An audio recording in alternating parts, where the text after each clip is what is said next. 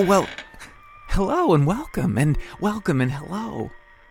Come in. The weather out there has been so dreadful or delightful lately, hasn't it?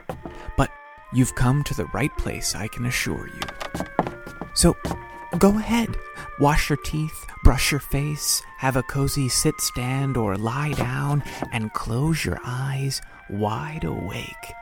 Because I've got a story to tell you.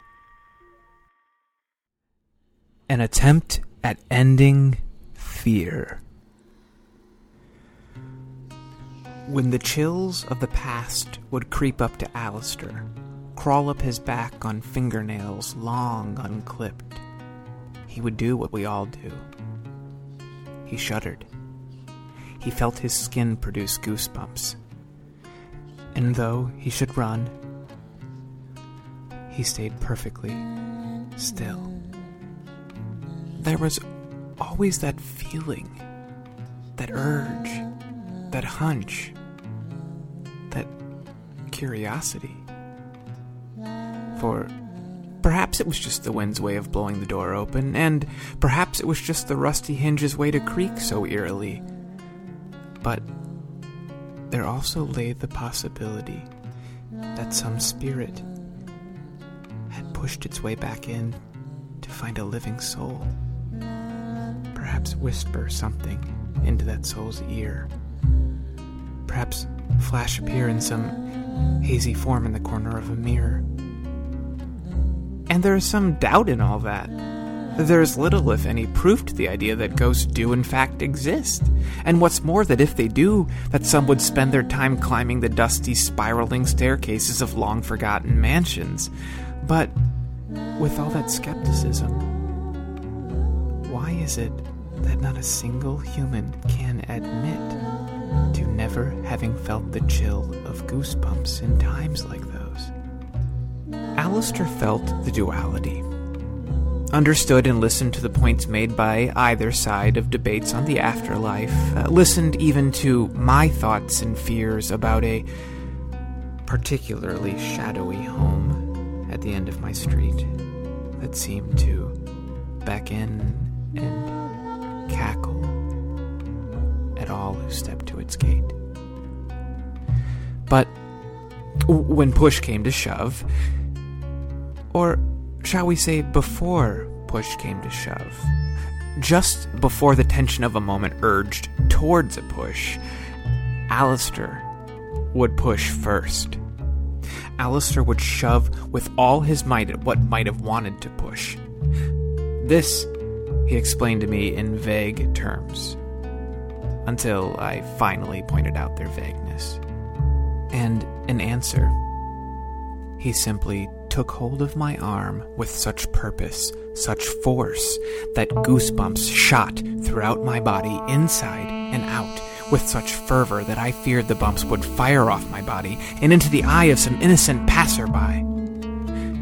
They did not. They remained attached and rising, but never fleeing from my skin. And Alistair dragged me to the house in question.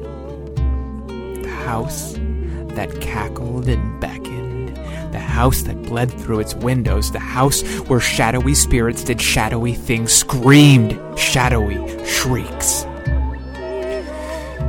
And here is what Alistair did. He kicked the iron gate open and pulled me through. He looked into my eyes, smiled, gripped harder, and charged forward with me in tow. From deep below, some hidden dark passage of Alistair's lungs, arose a howl more maniacal than anything I had ever heard before. It was a warning for impending evil. Be it spirit, ghost, ghoul, banshee, or demon, that we were coming and not on the defensive. No, sir, make no mistake. Like thousands of seemingly defeated armies before, whose forces had been cornered and defeat arose imminent, we fed on massive doses of adrenaline and surged forward to rip apart all that we could. Alistair threw open doors and cackled. He sprinted through darkened hallways where dark paintings should have come alive and begged them to do so. He ran up spiral staircases where the caretaker's spirit should have hung from a noose, giggling, and Alistair giggled the whole way up to the top to find that if the caretaker was, in fact, there, he had since untied the noose, collected the rope, and left. The top floor was empty. No murdered wives in bathtubs, no sleeping spirits in beds, no Victorian clothing floating without a human wearer. He hurriedly lunged for the clothes in the closet, overcoats and undercoats, to wear them first. He dressed me in the same, and then he tossed the sheets from all the covered furniture, with the sheets floating down in the dust. Alistair had conjured up memories of long-forgotten slumber parties and left the room in that spirit. He howled with glee. So deep the howl, so deep the glee, that it walked the fine line where glee and fear must meet. He confronted all the mirrors, be they broken, dusty, or whole, to show him any other reflection besides his own. And when they did not, he howled harder. He finally stopped for a moment, looked down at the floor below,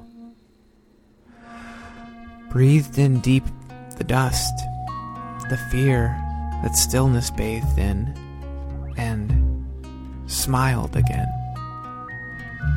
He looked at my eyes, gripped harder, and sprinted down the stairs, me still in tow, shouting like a stark raving mad general, galloping happily to impending doom, for we were heading down the basement stairs, the stairs of the wine cellar, the stairs that led to buried bodies and screaming voiceless victims, the stairs that led to children's ghosts kneeling in corners and smiling up at us with hollow eye sockets.